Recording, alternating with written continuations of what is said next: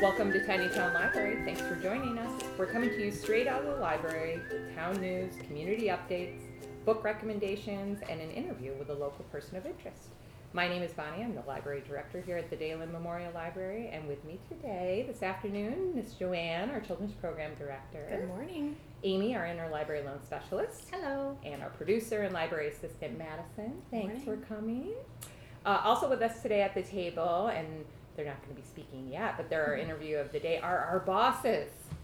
Did you know that? They're your bosses. I did. The library trustees are here today, and they're here to catch us up on the new library project. But first things first, we're going to do the town crier news section. Winter has arrived. It's here. It's here in New England. We have had a little bit of everything: snow, sleet, rain, power outage. It's true. Yes, frozen And pipes. Oh, you did. A little bit. Sorry. Oh, It's okay. You hid that from us.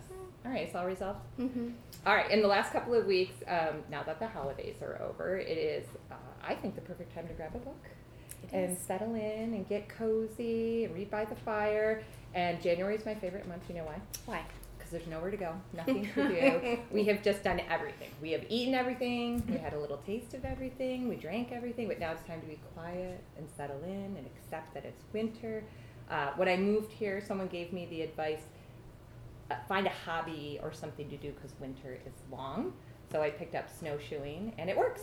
You get outside, you go around, you come back. It just seems less painful. How about you? What do you do for winter? I try to read a little bit more than I do during the rest of the So year. librarian of you. I knew it.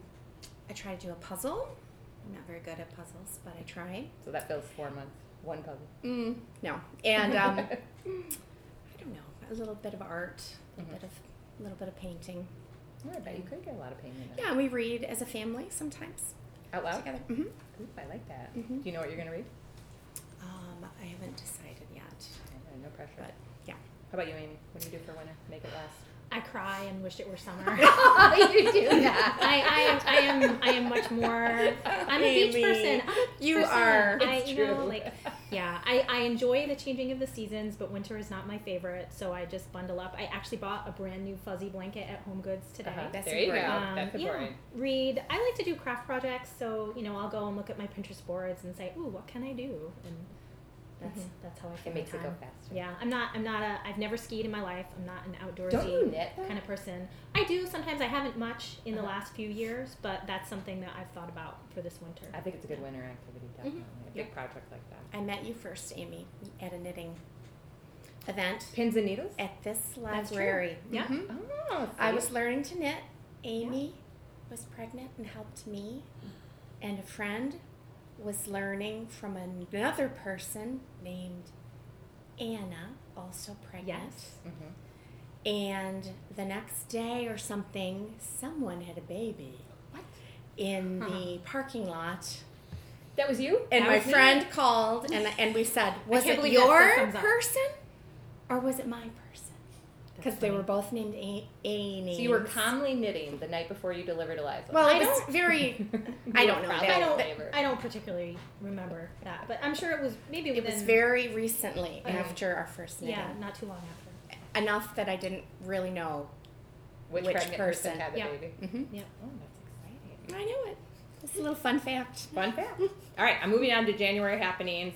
Guess what? Nothing happens in Mount Vernon in January. It's not really true. It's true. A There's little like bit hardly happened. any town events because, of course, it's too cold and too snowy and people are afraid to come out. But we load the calendar here at the library. But But it's church dinner. let's talk about church dinner. What's the menu? Community Meatloaf. supper. Are you positive? I'm Nice. positive. I heard it from the official person. Okay. Meatloaf sides. Mashed potatoes and gravy. There is some discussion whether it will be green beans or not green I beans. did hear that. That green beans is just Sometimes they're cooked too long. Uh-oh. So I'm not sure what the side is. And the desserts will be finger desserts. I'm thinking of donating one. I'm going to support this. Make sure you this can eat it with community your supper. hands I only. will. So that's the third Thursday. Yep. Be there by 5:30, or there might not be meatloaf left. Correct? I would be there at 5, but Okay. that's just and me. I would have loved to report deliberative session dates, but they haven't been posted yet, and they're kind of end of January, beginning of February. So keep your eye out for those. It is budget season. It's important to go to those sessions and listen, Okay. or even get up to the microphone if you have to.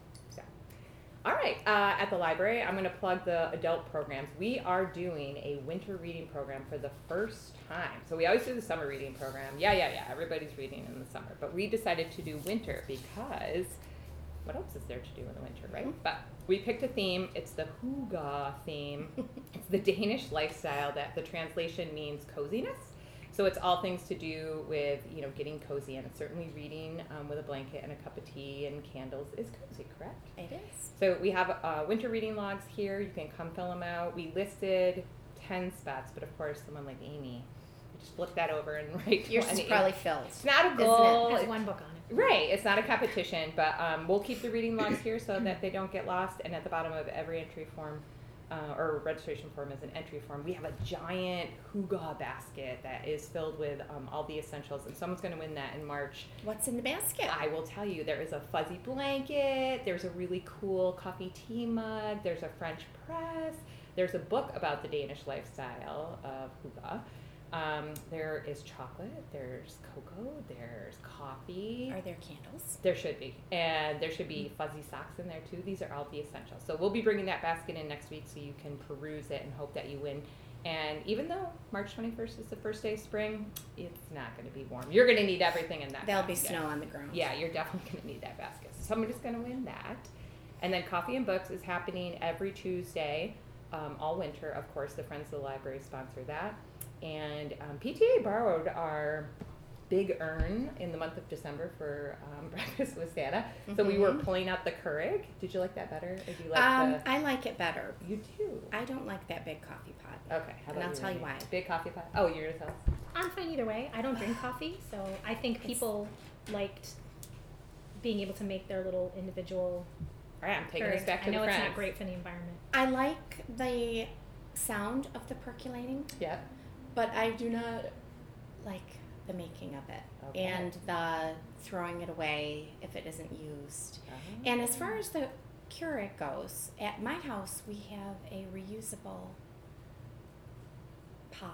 I which wonder I would if like the to do. patrons would do that. All right. I would like to do it. I'm trying to get rid of the. All right. Well, the Death Friends of of the Library Earth. pay for all that. So we have I think a $200 budget to get cups and cream and sugar. So I'll talk to them about that idea. But please do stop by. We do that on Tuesday from 10 to 5. So we catch everybody on the way to the dump. So Coffee and Books, join us for that. And then we have a new program coming. Amy, you're doing more adult programming than ever. Amy has volunteered to do an Overdrive 101 class. So our Overdrive statistics show that people are using Overdrive at 100% rate higher than last year. So people are finally discovering how to get on Overdrive. And on Thursday, January 23rd at 7 p.m., if you haven't tried Overdrive or you're struggling with it, Amy's going to do a 1-hour session. You can bring your device. You can bring nothing. We're going to hook you up with your library card number and password, because those are the two things you need to get on Overdrive. And then we'll troubleshoot with you with your device. So are you an Apple person? Kindle? I have the Kindle app on my phone. I have the Overdrive app on my phone. That's mostly what I use. Right, step one. So that's Overdrive. on, I guess, an Apple. So that's the challenge. Everybody has a different device. So we'll try and help you with your device to the best of our ability. And I know that I've been doing mine on Apple products, so like I'm fluent, but I would never be able to do it on someone's like Galaxy phone. Like I wouldn't know that. We can figure it out. Yeah, Amy's It's the not expert. hard. That's why I'm not doing the program, and Amy is. So I'm also not doing that program. right. What? You don't use Overdrive? I know. It's a surprise. Once you use it, though, it's super easy and it's awesome. It's awesome. And you can use it in your car. So we're going to do Overdrive night. And then we're bringing back National Puzzle Day this year is Wednesday, January 29th. And last year we put out a community puzzle in the beginning of January and worked on the puzzle all month with the goal of being done by National Puzzle Day. And we did a puzzle swap. I think this year we're going to put out the puzzle on National Puzzle Day, which is Wednesday, January 29th. And your mother has been so generous, Joanne, to donate a puzzle tray. Yes. Because the challenge in this little library is if we put the puzzle out and then we have a program or something, it's like, oh, we got to move 1,000 pieces. And so we've had it on boards and cardboards and all kind of crazy. But now we have an official tray. Yes, it should come Any day. any minute. Well, we don't need It it. might be on my porch right now. Ooh, exciting. And the puzzle we're going to do this year, Cindy Raspler, the chair of the library trustees, made the new library image into a 1,000-piece puzzle. So we're going to work on that, and it's going to go super fast this year because everyone's going to want to see what that library looks like in a puzzle form. And then we'll probably paint it or glue it and put it in a frame this year, make it super official, right? I love that idea. I do too, because I'm not putting it back in the box. I'm not giving it away either. So we'll do the puzzle, and then the weekend of, so Wednesday, January 29th through Saturday, February 1st, we'll do the puzzle swapping. So any one of those days you can come in. We'll have all the puzzles in the front, and you can drop off a puzzle and pick up a new puzzle because that is a super thing to do in the winter. All right. So any other programs for me? Let's see. Oh, yes. So one of the advantages of having a small library is that the staff is constantly together and coming up with new ideas. So yesterday I threw it out to Joanna. I'm like, I have no adult craft night. I'm uninspired, and we should really do it around the reading theme. And she's like, let's make candles. And like 20 seconds later, we had a whole adult craft night figured out. So we are going to roll beeswax candles. And I went online last night, and the supplies are super simple, and the instruction is easy. And we don't always hire a person to come in and instruct on adult craft night. Sometimes we teach ourselves to do something. Crafty. Yeah, we're crafty. And to pay someone $200 to show us how to roll beeswax is completely unnecessary. So sometimes we're doing the project with people, maybe for just the second time, carving pumpkins, whatever, like it's simple. So adult craft nights are about coming together around a table. We usually have 10 to 12 people. So here's the good news. If you're listening to the podcast, you are the only one that knows about adult craft night, because we will not be publicizing it for another week on Facebook. So kudos to the podcast listeners. You can sign up for adult craft night first. We have the registration form at the library. We do already? It's already here. Ha, nice. So podcast first, then we'll put it on Facebook, and by the time the Amherst Citizen comes out, it'll be too late. It'll be awful. So there we go. Adult craft night. Thank you, Joanne, for your wonderful idea. Oh, you're very welcome. Yes, I was short on ideas. Tired from Christmas, I guess. So that's it for adult programming. How about you, Joanne? What are you doing for the kids? Lapsit is starting up. Story time. Yay, they're begging for it. They miss me. They miss me, and I miss them. So that is coming January 16th. It's a Thursday for 6 weeks, and we will be doing all things snow, snowmen. We have Valentine's Day. We have Chinese New Year. Some mothers of baby already like liking it and hitting going on the Facebook page. They're new babies that I don't know. I know, So the baby boom continues. I'm excited to meet them. So that's starting in a little bit. I'm starting to gather my books for that, so that should be ready. I'll get another new felt board. I try to do a new felt board every session. Get some new songs under my belt. Oh. And, of course, our book clubs are still going. I'm reading Matilda right now. That'll be next week. Next week's book club for the 3rd and 4th graders. Exciting. And it's time to see the kindergarten. I didn't get to see the kindergartners at all I know, last the weather month, spoiled you. between the weather and late start. So I miss them, and I'll see them on Tuesday. Awesome. That's it for me. All right, Amy, 2 book clubs for adults? Yeah. So just the classics. We're meeting January 16th to talk about The Great Gatsby, and then we'll be handing out Diary of a Young Girl by Anne Frank. And the Monday morning adult book group, they use January as their planning meeting. So there's not a book that they're coming to the table to discuss in January, but they'll be handing out the book Wonderland, spelled with a U. That's a pretty new book. Wonderland. It is, yes. I saw was that actually, toadstool on the shelf, and I thought, wow, they're Yeah. really current. I was surprised that I was able to get enough libraries that were willing to lend it, but yeah, there's all the copies are up there ready to go. So that's January 6th. So their planning meeting, do you feel like they discuss all titles? They haven't sent you a list yet? Not Even yet. Preliminary. Nope, I haven't seen anything Okay. preliminary. So good time to join. Yeah, it would be. That was my question. Do people join these clubs throughout the year, or just the classics and this other morning book club? People can jump in? Yes, absolutely. Both. You can jump in at any time.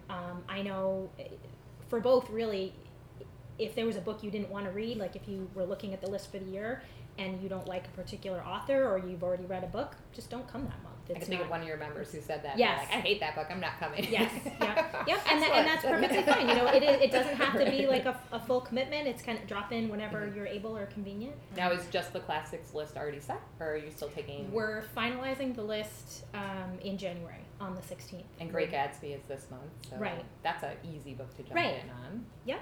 Good And choice. you said your first full year Yes, of just the classics. Congratulations. We've gone a whole year now. So, yep. And we sat down at the December meeting and came up with a list of 24 books. Wow. That everyone was interested collectively in How reading. How do you pick them well, I had down to 12? I emailed everyone the list and said, give me your top 11 choices, because we already had Great Gatsby for January, so we didn't need Can you tell a this full group year's is worth. amazing reading? Yeah, it sounds like They only came up with 11. So, right. Each. So everyone had to pick their top 11. We ended up with 7 that were very definitely the top vote getters, and then another 7 that were all tied with 4 votes each, and then the rest had less than that. So then I said, round 2, okay, here's the 7 definites. Here's the 7. Now you need to pick your top 4 out of this 7, and that's kind of still currently happening. So, yeah. arm wrestle. How do you? How do you make? Hopefully, it won't come to that. Hopefully, it'll You and there'll Linda be- Henderson. Right, clear distinctions as to what those other 4 books will be for the year. Fun. So. Okay, good. Okay, we're moving on to segment 2 with recommendations from Amy, and of course, all your 2019 titles hit the top 10. But now we're looking towards 2020. Mhm. What's the buzz? What books are coming out that we need to know about? Okay, so I've got 7 books that I want to quickly mention. The first book, I feel like I've seen it everywhere in the last 2 months, is American Dirt by Janine Cummings. That comes out January 21st. I'm writing this down so I don't yeah. miss them. Sure, I could just send you my list. You too, if could. that's That would easier. be awesome. Yep. Emily St. John Mandel, who wrote Station 11, which came out a few years ago, her new book is coming out in March 24th. It's called The Glass Hotel. And Finally. it's another standalone. It's not connected to Station 11 at all. So I'm really looking forward to that. A little bit of fluff, if you want to call it that. Beatrice Williams, Lauren Willig, and Karen White. They're kind of, if you want to say they write women's fiction, maybe. They've they're- collaborated before. Yes, right? they have. They've done, I think, at least 1, if not 2. I think 2 books. They've done 2 books together. So their third one is called All the Ways We Said Goodbye. That comes out January 14th. Suzanne Collins has written a prequel to the Hunger Games books, and that is coming out in May 19th. The Ballad of Songbirds and Snakes. We are going to have to So, get 3 copies of Yeah, that. that's I going to think. be awesome. 2 other YA books that I wanted to mention. One of Us Is Next by Karen McManus, which that's the next book. The first book that she wrote was One of Us Is Lying. Really interesting story. Like, reading YA is kind of like a guilty pleasure for me, because they're just usually fairly simple storylines, but then they get those twists in there that you go, oh wow, I didn't see that was coming. So I really liked One of Us Is Lying. So this is her next book, One of Us Is Next. Same characters, picks up right where the other one left off. The other YA book that I'm really looking forward to reading is by Melissa Albert. It's called The Night Country, and that comes out January 7th. Actually, One of Us Is Next and The Night Country both These come are all out coming out January soon. 7th, very soon, yes. Yeah. And she wrote, it just went right out of my head, The Hazelwood. Oh, yeah. So That's a very beautiful kind cover. of Right. dreamy, fairy tale-y, beautiful cover. The Night Country also has a beautiful Not cover. associated, though. You don't No, have to read. I don't actually know that. I think it is part of the same Okay. storyline. gotta read the first Yep. one. So read The Hazelwood first, and then the only other book I wanted to mention, and I don't know the publication date. I tried looking for it and couldn't find it. Curtis Sittenfeld's new book is coming out sometime in 2020, and it's called Rodham. And from what I understand, it's a fictionalized story of if Hillary Clinton had never married Bill Clinton, what her life might be like. Interesting. Yes. So Curtis Sittenfeld. Clearly fiction. Yeah. Curtis Sittenfeld, she wrote the book, among others, An American Wife. Uh-huh. And I love Oh, that. everybody it was so loved good. that. It was so good. And that was kind of loosely So it's just based. called Rodham. Rodham. That's from what I've heard. Hopefully that's it. You know, things may change, but An American Wife was loosely based on Laura Bush's life. Mm-hmm. And so now this is Hillary Clinton, Rodham. So yeah, that's it. Okay, those are all wonderful things to look forward to. I haven't looked that far ahead. I have put in pre-orders for January, but so a couple of the ones that you said came up for me, but I'm most curious about the Rodham one. That's interesting. So, all right, that's it for recommendations. Definitely next month we'll talk about our favorites and what we're reading, but we wanted to save time because our library trustees are here today. Hi, everybody. These are 3 very busy women, so I appreciate you taking a Friday afternoon off to all come in together because we want to hear from all of you about what's happening with the library and the new library project. So if you don't mind, we're going to go around and do introductions first. So Cindy Raspler, the library chair, is here. Our secretary, Jill Weber, is here, and Jane King, the treasurer, is here from the library trustees. And if you don't know, these are all elected officials. You were all voted into this position unanimously. Do you ever have anyone run against you? Have you ever?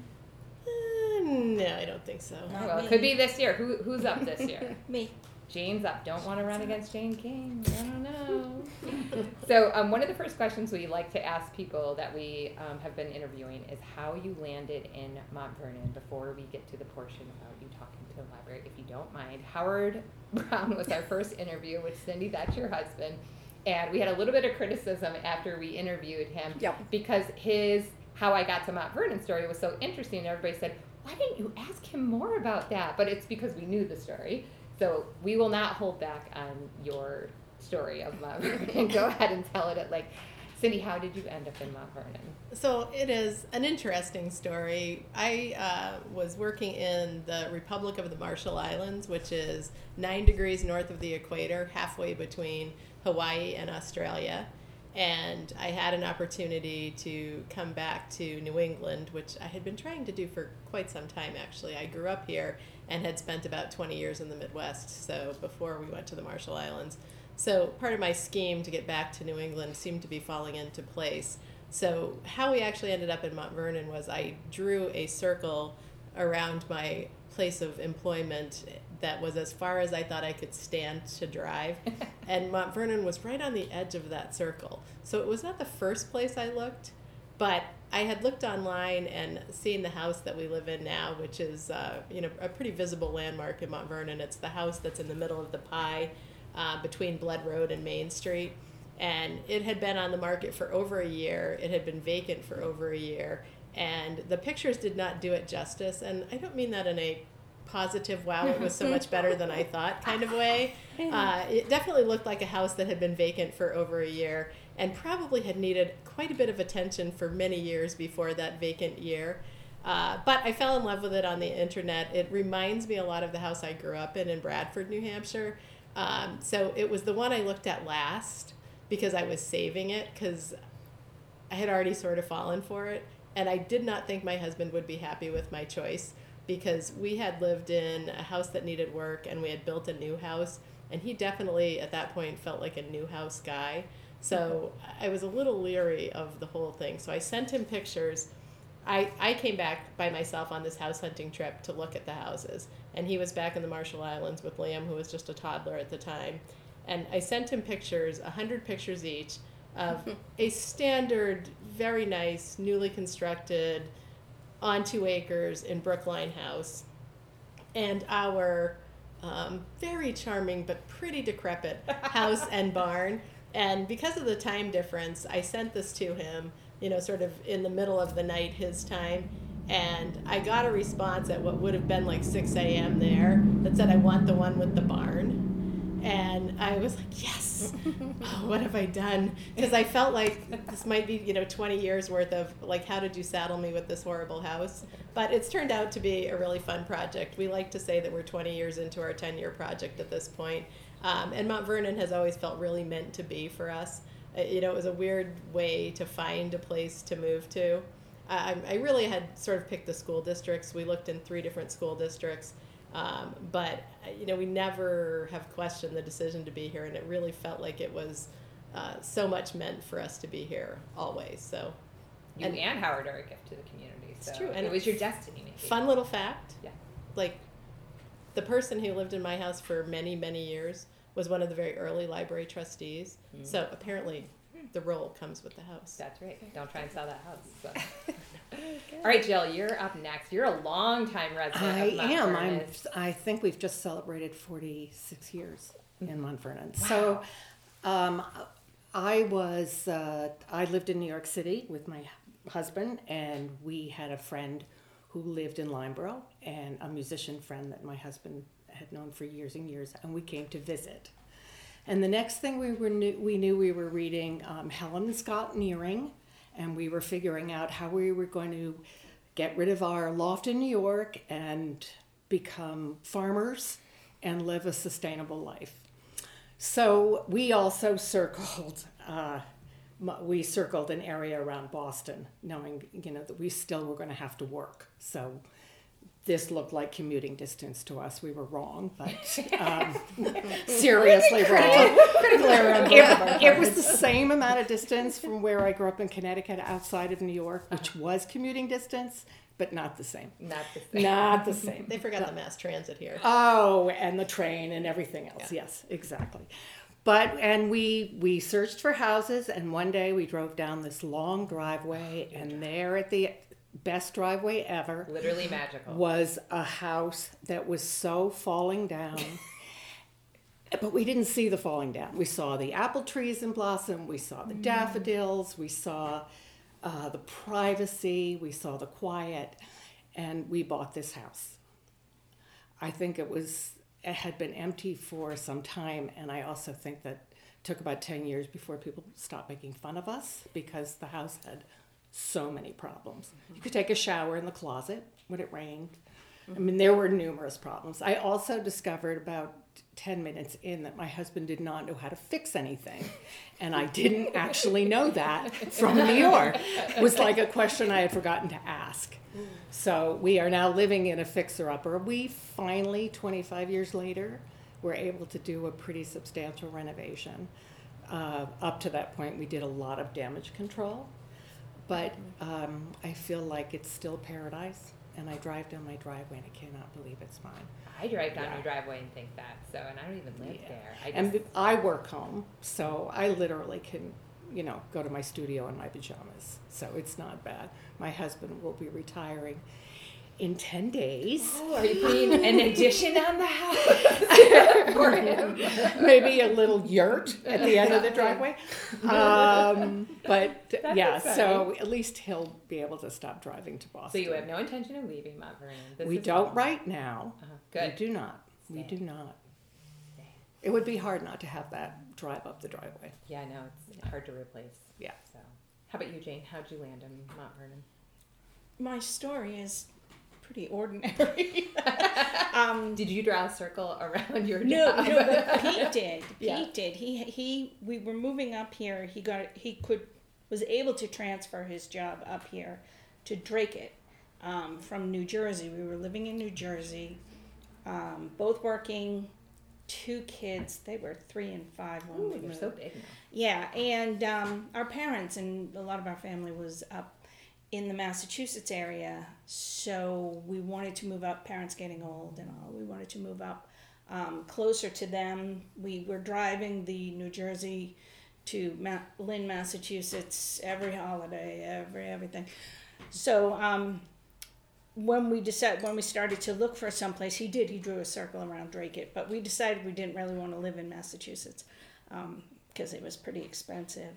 And we had seen houses in the Amherst, Milford, Mount Vernon area. And one time I came up, he was working, I came up on my own to look at houses, and the realtor brought me to this house. It was a log home. It was open concept, enough bedrooms and all of that, and it was homey looking, comfortable looking. And wood, just wood. And I'm like, oh, if I bring Peter, he's going to love it. Right. So I have to decide now if I want to. And I did eventually bring him up. And nowadays I look at all the wood and I really want someplace with a little white painted crown molding and not quite so beach cottage comfortable, just something like that. But and we've been there for 25 years now. There you go. So our library trustees are longtime residents that are passionate about the library and the new library project. So we're going to transition. That's how I'm going to segue into the library. The new library project has been in the works since at least the early 90s, and maybe longer if you talk to someone like Ginny Cofer. And in the last 5 years, there has been a renewed energy and commitment to bringing the project to fruition, and thanks to the efforts of the staff, thank you, and the library trustees, the formation of the foundation, the library capital campaign, all that stuff, it looks like it actually might happen. So we wanted to hear from the mouths of the people who are in charge, which library trustees are, where we are in the project and kind of what's happening. So I'm going to pass it to Cindy and see if you can answer some of those questions for us. So excellent. So that set up many questions. I will try to answer some of them, and you can kind of jump in and remind me of what I forget to cover. So first of all, I've been a trustee since I think 2004. I finished out the term of someone who had resigned and then have been elected numerous times since then. Proud little fun fact, my husband and I were both on the ballot one year. He was running for school board and I was running for library trustee. And, you know, Howard Brown drives a school bus and my daughter describes him as town renowned. So it's a huge point of personal pride that I got more votes than he did. Excellent. Not that we're keeping track. Not that we're keeping score. Not that we're keeping score. But so I've actually been involved in more than one attempt at doing something about the library. And for anyone who's actually been here, you know that it is an architectural gem.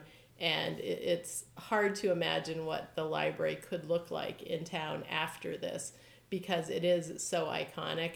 And for that reason, there's been a huge debate over adding on to the library, actually moving this building, or just replacing it. And each of those things have, you know, sort of pluses and minuses. The one that always comes up is, why don't you just add on? And the reality of it is that has been studied to death, and it's just physically impossible. The property that the library sits on is not much bigger than the building and the parking lot.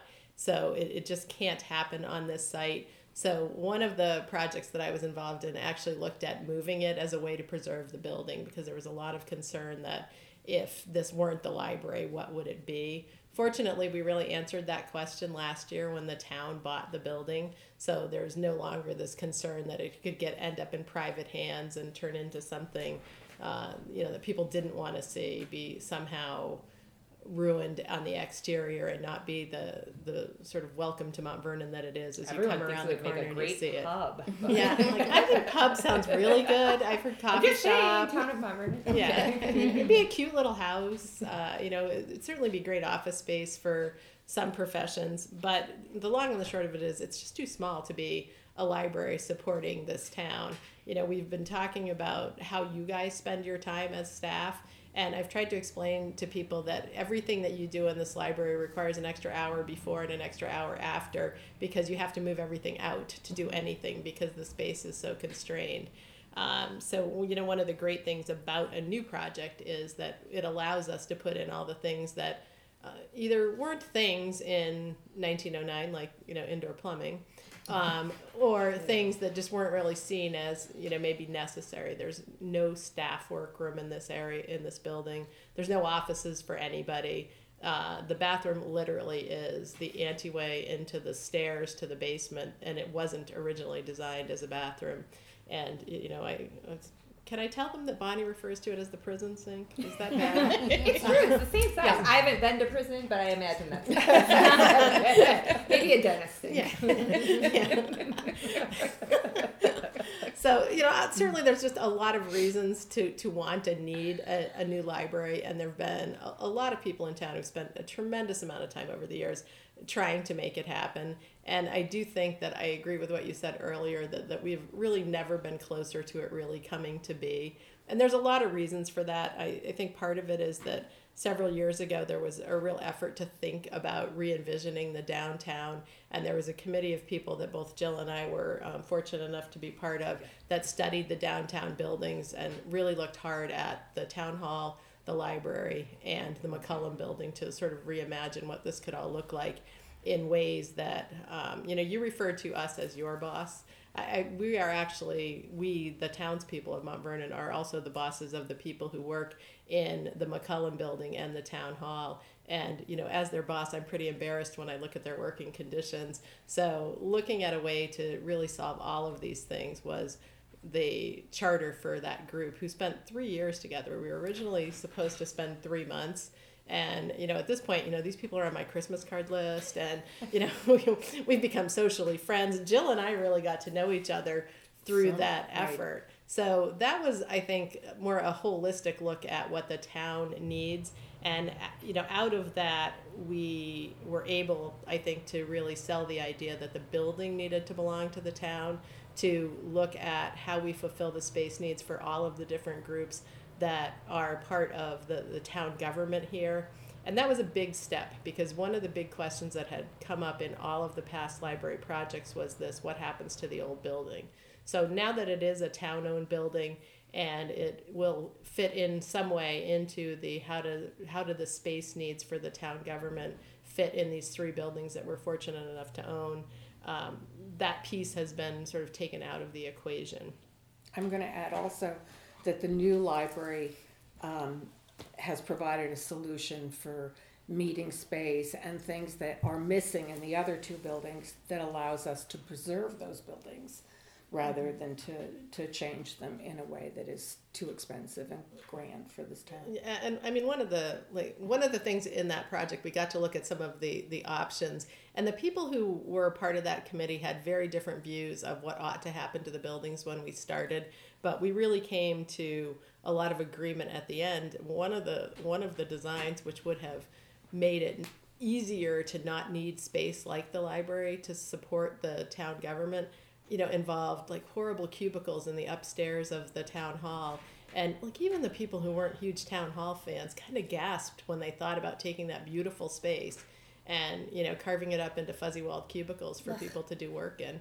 So, it was really, it was quite an adventure to go through that whole thing and to really see what some of the options are. And I think Jill's point is exactly right, that by making the right decisions, we can preserve the good parts of the town hall and maybe bring back some of that upstairs as potentially a meeting space in the future for larger groups. Anybody who's tried to schedule a meeting in town knows that, if you're looking for a basketball court, you've got the NPR at the school. And if you're looking for, maybe 20 people, you can use the selectmen's meeting room, except on all the nights that it's in use for something else, which is most of them. Very difficult to get in at the firehouse because of their training schedule and other things. And we find a lot of meetings being held here in the library because it is such an inviting space. But it requires that aforementioned, hour to move everything around before and after the meeting. So it's not exactly easy on the staff when that happens. And it's still too small. Still too small. So as a result of that study, what I took from that last presentation that you made was that library should go first, because moving up to the new building would open up this space for potential office space for swing when they're redoing McCullum or redoing Town Hall, and that maybe eventually it could house the Historic Society. So not definitive answers, but at least some options and choices, really good ones for this building. Yeah, so one of the nice things about doing the only real new construction project in any of these is the library. And if you do that first, it does give you that swing space so that you don't have to move people into, a portable classroom out in front of the fire station or something like that while you're trying to renovate the town hall and the McCullum building. And both of those projects will be big because, both of them need significant amount of work interior. A lot of things have been done to the building envelope of McCullum, but depending on, what the inside use ends up being, it's going to be disruptive. We're not throwing up a coat of paint over the weekend on these things, that they're going to be people moved out for weeks or months in order to accomplish those kinds of things as we go forward. So having the library done and having this space as a place to move people or things into during those renovations would really be helpful to the sort of continuity of the business operations of the town. So those would be good things. Plus we start with the support of the Dalen Trust. Well, so the one thing the library project has going for it over, any other project that you can think of in town, certainly at this point, is a lot of financial support. You mentioned wow. I will just describe that noise. The noise you just heard was 2 weeks worth of snow avalanching off the slate roof. And that quite often happens in the middle of the day while we're working. It's very exciting. We all stop for a minute and then we keep going. So keep going. A little like a train. Like a train. So, one of the things this project has going for it is a lot of financial support. As Jill mentioned, we're very fortunate in the town of Mount Vernon that we have the Dalen Trust. The library that, we're sitting in doing this podcast now was bequeathed in Sophia Dalen's will in 1899 and opened in 1909. So we had a woman from town who had frugally saved all of her pennies from what I think was probably not a flashy existence and left them to the town for the specific purpose of building the library and maintaining it in perpetuity. And the wise trustees over the years of her trust fund have done just that, to the extent that they've not only built this building and maintained it for over 100 years, but they are poised to be significant contributors to the new library as well. They've committed $855,000 to the project, and that's a very significant piece of the pie. The town has also had the foresight, again with some contributions from the Dayland Trust, to set up a pretty sizable capital reserve to support the project.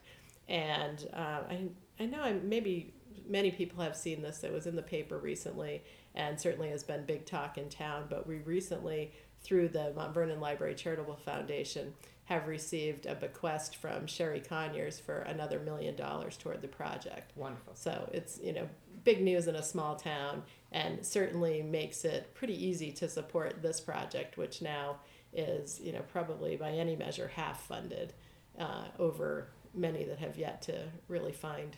Now, the formation of the funding. foundation was new. That's something that had not happened before with other library projects. Absolutely. So when you look back at the early projects, they were funded entirely by the capital reserve and bond issues that were put forward and sadly unsuccessful at town meeting. Although I have to say that the one that failed right before we moved here was closest to passing.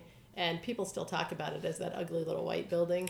So sometimes the things you don't do are as important as the things you do. So maybe that one failing wasn't, in the long-term scheme of things, such a tragedy. It was good practice. Yes, maybe it wasn't such a tragedy, though. Because one of the things that we keep talking about in this new design, and you've said this yourself, is that we have to think about this as a 100-year design, not something where we might want to add on to it in 10 years or 15, because if it's taken us since the 80s or 90s to really have a serious conversation about upgrading the current library, imagine what happens if people say, we just built it. How could you possibly need more? Well, and there's also other projects in town that people are equally passionate about. I have to say, people are torn. They want to see town hall, saved. I do. Right? You want to have all your safety vehicles up to date and current, but in any given year, you cannot do all of it. So it has to be phased. And so, I hope that we'll be able to do all of it, but with the foundation's help. Right. I mean, you're using other people's money, Absolutely. not tax dollars. Right. The foundation was formed after a couple of unsuccessful attempts at the library. I think it really became clear that if you're only looking at tax dollars, it's going to be a hard sell, because as passionate as we all are about the library, there are many people who are always going to see it as a nice to have or a lower priority than the police, the fire, and things that feel a little more like must-haves in the grand scheme of things to some people.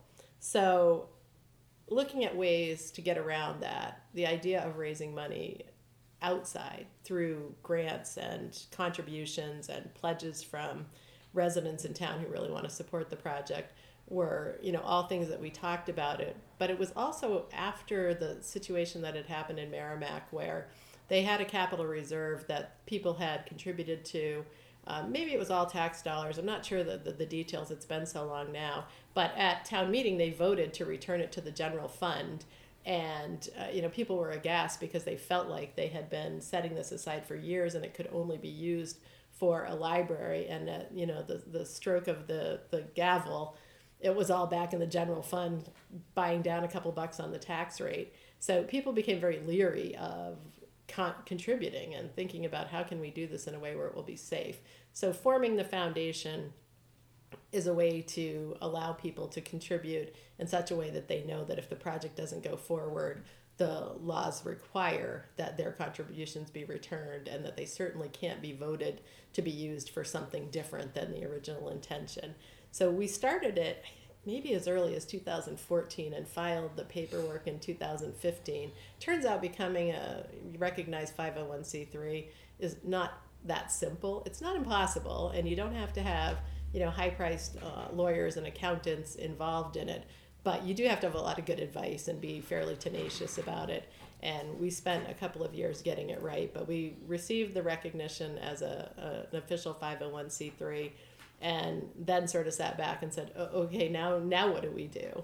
And we when I say we, I always have to give the disclaimer that I'm both the chair of the library trustees and the president of the Mount Vernon Library Charitable Foundation. And sometimes it's hard to tell which hat I'm wearing because the two are linked. But just to clarify for people, the role of the trustees is to manage the library, including the library project and other improvement projects like that. The role of the foundation is really to be a fundraising vehicle. The foundation is not directing the project. The foundation is not in charge of, they're not hiring the architect. They're not doing those things. They're all volunteers. It's all volunteers. Right in the foundation's charter, it says nobody gets a salary. Nobody is getting, a percentage of the gifts that come in or anything like that. It's a strictly volunteer position, as is the trustee, sort of. You get elected, but there's no stipend. Did you get a stipend? I did not. Yeah, no. Sorry, I Amy. don't think so. Yeah, no. Me neither. No. I don't know, I feel like I'm wandering around. Am I answering any of your Yes, questions? you are. So the foundation is really kind of the new element that's making this possible. Because Absolutely. otherwise we'd be going to town for the full amount Right, again, and right. the building's more expensive than it Right. was in the past because Yeah. construction costs have increased. Yeah, so on the kind of two parallel paths over the last couple of years, the trustee side of the house, we worked with DSK and came up with the vision of the library, because one of the things that we found in trying to sell the project is that people really wanted to know what's it going to look like, how big is it going to be, and what's it going to cost. So 2 years ago at town meeting, we went forth and got funding released from the Capital Reserve to work with DSK, who we selected after a request for proposals and a whole process. And DSK, the architect. yes, DSK is doing Schmidt-Kearns from Concord, Massachusetts, who was the architect that we selected. We kind of feel like we won the lottery by getting them. They're outstanding. They've really done a fabulous job of listening to us. And anybody who was involved in the iterations of the design could really see that, because some of the things that they brought to us in the first round, like, I don't want to say that we were aghast, but we were kind of aghast because they were just not Mount Vernon. They were too grand for us. Too modern. Too modern, too whatever. But they listened to all the feedback that they got, not just from the staff and the trustees, but from the public sessions. And when they came back with, like, I have to say, even the next to last round, I had all my fingers and toes crossed going, God, I hope this is going to work. And when they came back with the final, we're like, wow, this Yeah. is it. You They're got it. really good listeners as well as designers. Yeah. Yeah. Yeah. And they listened, they also asked the right questions, because we brought this to the town to see what the town wanted, and they asked the right questions to the town. Yeah. It was a really remarkable evening. Yeah, they're really good at what they do. They're Yeah. really good, and they're really passionate about libraries, which I think helps because, I suspect that they have maybe not made very much money off of this project, considering all the time they've put into it. Right. So on the other path, we had the foundation, who was working on the getting situated to really conduct a capital campaign and to work on the fundraising side of things. And the first thing that the foundation was really confronted by is the whole it takes money to make money. And from everyone we talked to, before doing a capital campaign, you need to do a feasibility study. It's something that is really part of the process, and that requires you to work with a professional fundraising organization, which requires you to have money. And we had a very small amount of money in our checking account that was contributed by the initial 5 members of the board of directors, and it wasn't really going to get us any sort of capital campaign. So we introduced the foundation to the public a year ago in November, and we created what we called the Leaves of Change campaign, centered around the 54 leaves that are in the library logo. And we wanted to call it kind of the Roots campaign, because this is really sort of the foundation of the whole ability of the foundation to raise funds, but Roots didn't seem quite as labelable as Leaves. So we've sold 47 of the 54 leaves, and that gave us some much needed money to engage a professional fundraising organization, which we did over the course of this year. And we conducted the feasibility study, and we've started applying for grants. The Sherry Conyers gift was a wonderful gift. One of the things that it will help us do is to apply for grants from other foundations and businesses and other organizations that support projects like this, because her gift really put us into a place where we've gone from, wow, you still have a lot of money to raise, to, wow, this is going to happen, I need to get on board right now. So we're really I think hopeful. the messaging in the grants we were writing was that we were looking for lead donors, Right. to really kind of get the ball rolling. So now the Dayland Trust and the Conyers donation is really the lead. Yes. Now we're looking for support to get to the finish line. Absolutely. And the leaves really demonstrate the commitment that the town. People donated ready leaves to make. based on a picture. Yeah. I mean, Yeah. I say that Yep. because writing a check for $1,000 after you've seen a vision Yeah. is generous and optimistic and hopeful, and all of those donors just right up front. So I think after they heard the $1 million donation, the people that were a little bit more conservative came in, and now we only have 7 leaves left. Lucky 7 who get those leaves. Yeah. So Yeah, and those things I think also help too when we're looking at, we've applied to a couple of grant organizations. One's called Jane's Trust, and another is the Von Weber Trust, which has a lot of history in Mount Vernon and history with this building. And to be able to go into a grant application and say, we have this project, we have the design, and we have tremendous support from the community, which is demonstrated by both the Capital Reserve Fund and by our, soon to be 54 leaf donors. And we also have a lot of financial support from other foundations, and being able to, show them the Dayland Trust commitment and the Conyers gift are both huge in helping them see that if they want to be a part of this project, then, now's the time. now is the time. Perfect. So just speaking a little bit about the study of the land. So not a lot of people know, this is a common question. Oh, there's land set aside for the project? They think it's either here or we're expanding, but the parcel behind the post office, can you just talk a little bit about that? It was studied this year, so that's Sure. the big. Yeah, so one of the things that we learned is that it might have been good to study it before we bought it for this purpose. Wasn't it a gift originally? No, it wasn't a gift. It wasn't a gift, but it was purchased from the Carltons back in the 90s, and I think that it was a very good price because they were interested in supporting the needs of the town. So I think it was a very good price, but it wasn't actually a gift. And it's a shared parcel. Right. Right. It's not just the library people. Exactly. So it's adjacent to the pond, which I'm not sure if the pond was originally donated or if it was part of this at one point, but it's adjacent to the pond. And it is a big parcel of land. It includes the whole cornfield that everyone is used to seeing as you drive along Grand Hill, and, sort of everything but the area directly around the post office. And it was purchased in the 90s. And way back then, the things that were envisioned there were the cemetery and the library.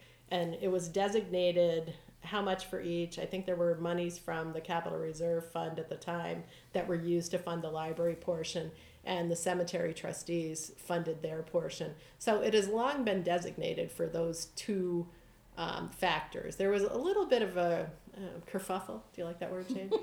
Around the who got which parts of the property, because they didn't actually record all of this when they made the purchase. So several years back, Jane was part of the group that figured it all out again and designated which part went to who. So the library portion is sort of the center of the site, and the cemetery portion is the top of the hill, basically. Room with a view. Room with a view. I'm hoping to Absolutely. Absolutely. Yes, we're all trying to decide, do you buy a plot in the existing cemetery or hope that the existing cemetery will be filled in time to get that room with a view? Either way, that's a lose. yeah. Okay. But one of the things that we found when we studied the land this year, which we spent a lot of time, the original cost estimate had a lot of contingencies for site work, and we're really trying to nail down the actual cost of the full project. And one of the ways to eliminate some of those contingencies is to do the study so that instead of worrying that something may be very expensive, you can do some study and figure out what's really going to happen. And so they mapped the wetlands, they did some soil mapping and some other things that are, fascinating to civil engineers and probably not so fascinating to most other people. And what we found is that despite the fact that it looks like a cornfield, there's a lot more wetlands on the site than you would think. So we spent a lot of time this year figuring out how to deal with that. And because the wetlands rules are changing in New Hampshire, suddenly we determined a need for speed in going through the permitting process for the library site. So that's what we actually did in 2019, and we submitted the paperwork to the state of New Hampshire in December in order to have the site permits come under the old rules instead of the new rules. And I won't bore you with all the details, but basically what the new rules would have required is that we write a check to the state of New Hampshire for somewhere around $90,000 that would not have gone to purchase wetlands anywhere else, or anything that you might think of as making that money seem worth it.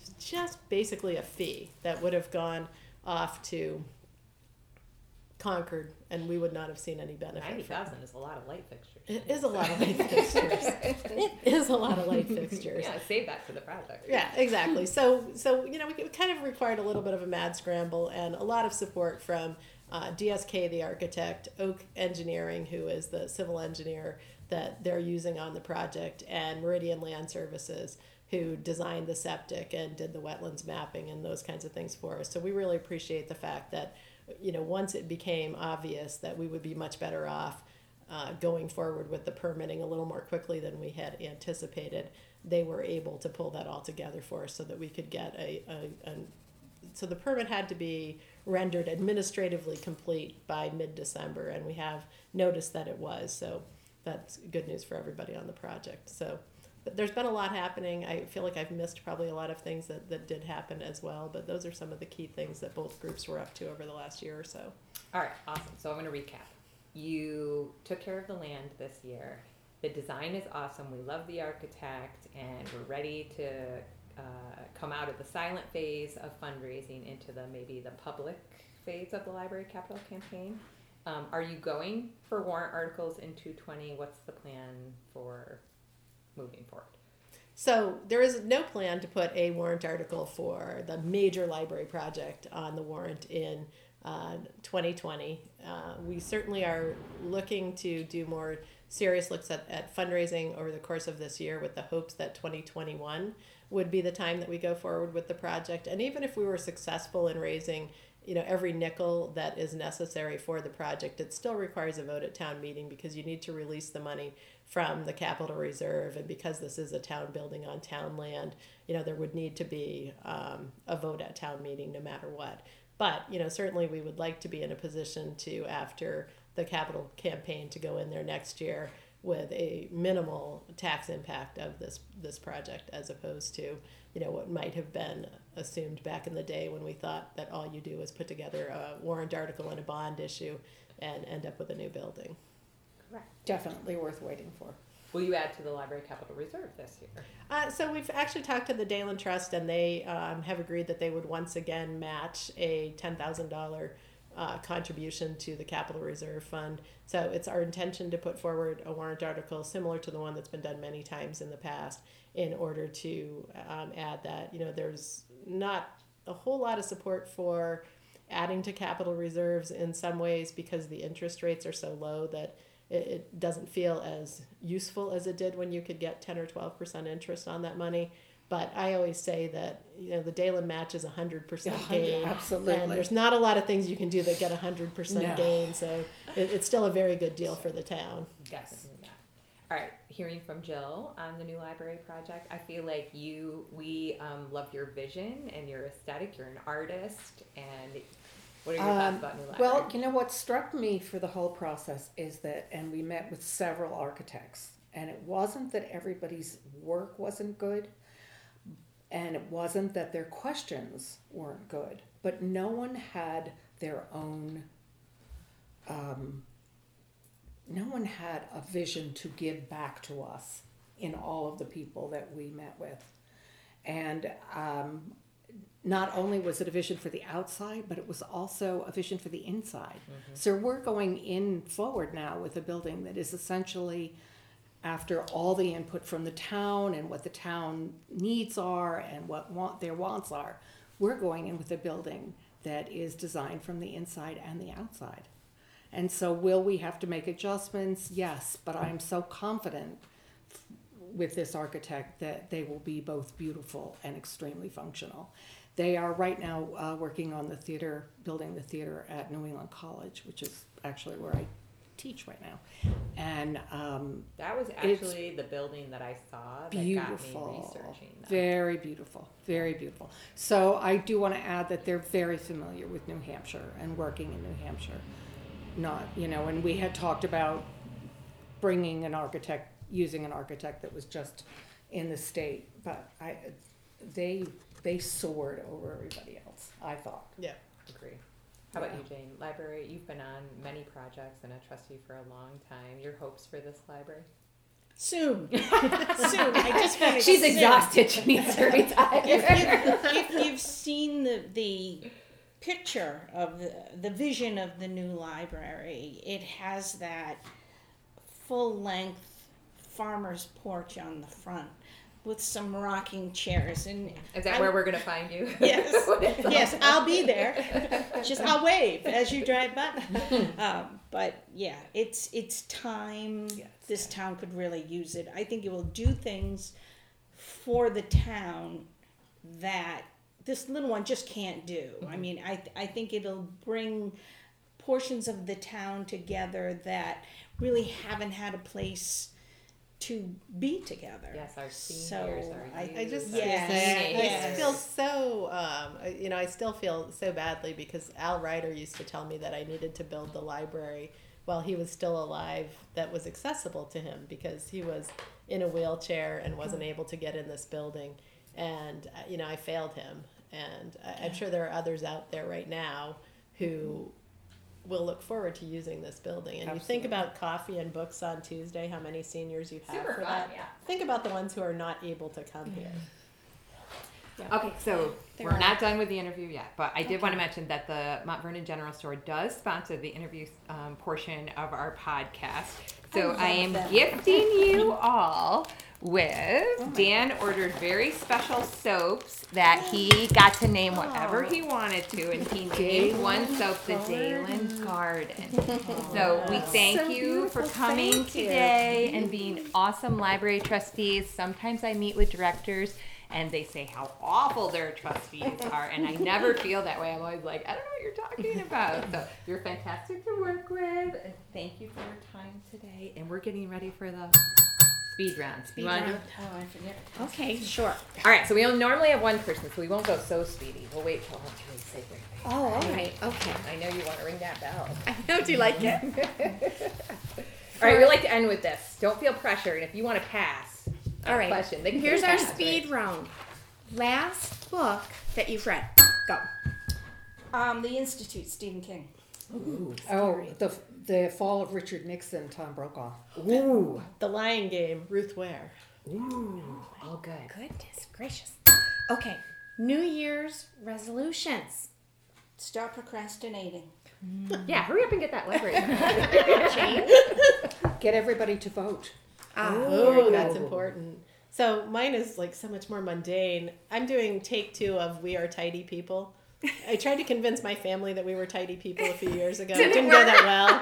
I'm trying again this year. Is this a book? Is this an infomercial? What No, is it's this? just about spending 20 minutes a day trying to like sort things out that you wouldn't get Oh, sorted. the 20-minute timer. Yes. I do that Let's to do my that here. I do Join that to you. my family. I turn Yeah. on the timer and I say, Yeah. we're doing a 20-minute tidy. And then Jackson will do this. Do you keep turning the timer? Yes. Because you don't know. They just Don't even work. tell. They just work until that timer goes off. It's really good. Okay, very good. Those are very good. Smart. I like that. This is my favorite one. You ready? Uh-oh. Secret talent. I'm an open book. I have no secrets and not Come too on. many talents. I don't believe it. I tasted your dessert at the Friends of the Library okay. party, and I was like, she made this? I would say that's a secret I make talent. a mean pavlova. She does. It was gorgeous. It could have been photographed for a cookbook. There you go. Boy, I don't know that I have a secret talent. Because you're ridiculously. No, I know there's no secret. I think if I were going to say Public talent? a talent that I just discovered I have is I would be a good social worker after having advocated for my mother.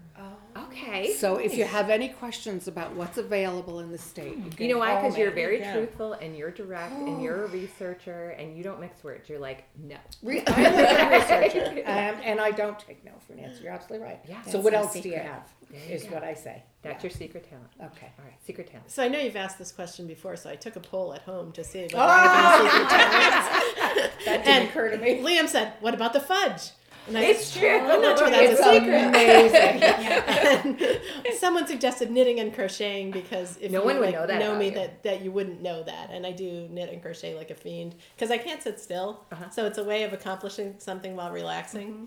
It's meditative. Yes, Morgan suggested interior design. There you go. So apparently I have a lot of hidden talents, hidden even you from could me. retire right away and start working somewhere else. That's very good. Yeah. Oh, I have one more. Uh-oh. Favorite flower? This could be a Valentine's Day hint for your hubby. Go. Are they listeners? I like peonies. Peonies. Everybody likes They peonies. Pete smell King, so if good. you're listening, Jane likes peonies. They're Peonies. very out of season and hard to get. Hurry up. Yeah, I like things that are in the ground. Yeah, you're a I'm- master gardener. I'm the girl that goes out and cuts forsythia now to bring it in. Oh, of Yeah. course, we do that too. Yeah.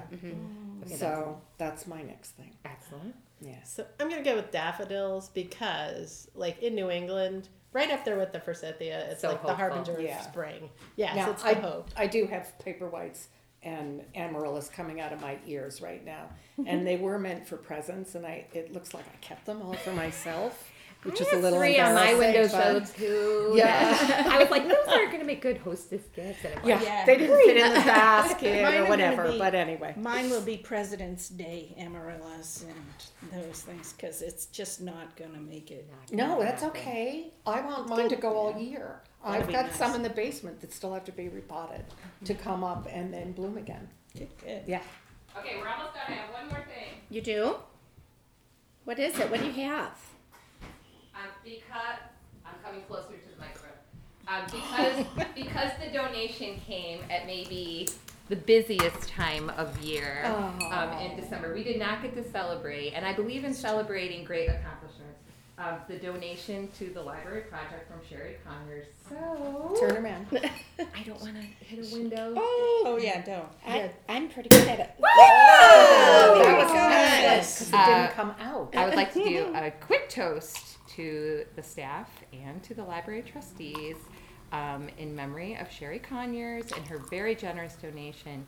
And these are the tiniest glasses And her of husband. champagne. And her and husband. to her And her husband. husband. And to all the donors to the project for being early believers. But this is definitely a takes a village Champagne and situation. lunch. This is awesome.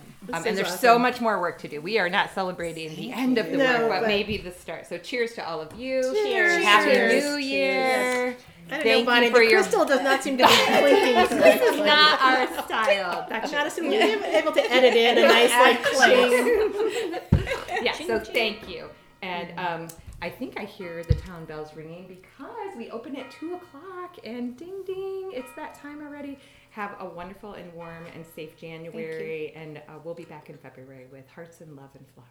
So thank you for everything. We appreciate you. Cheers to you. We appreciate you too. More than you both. Bye, everybody. Bye. Bye.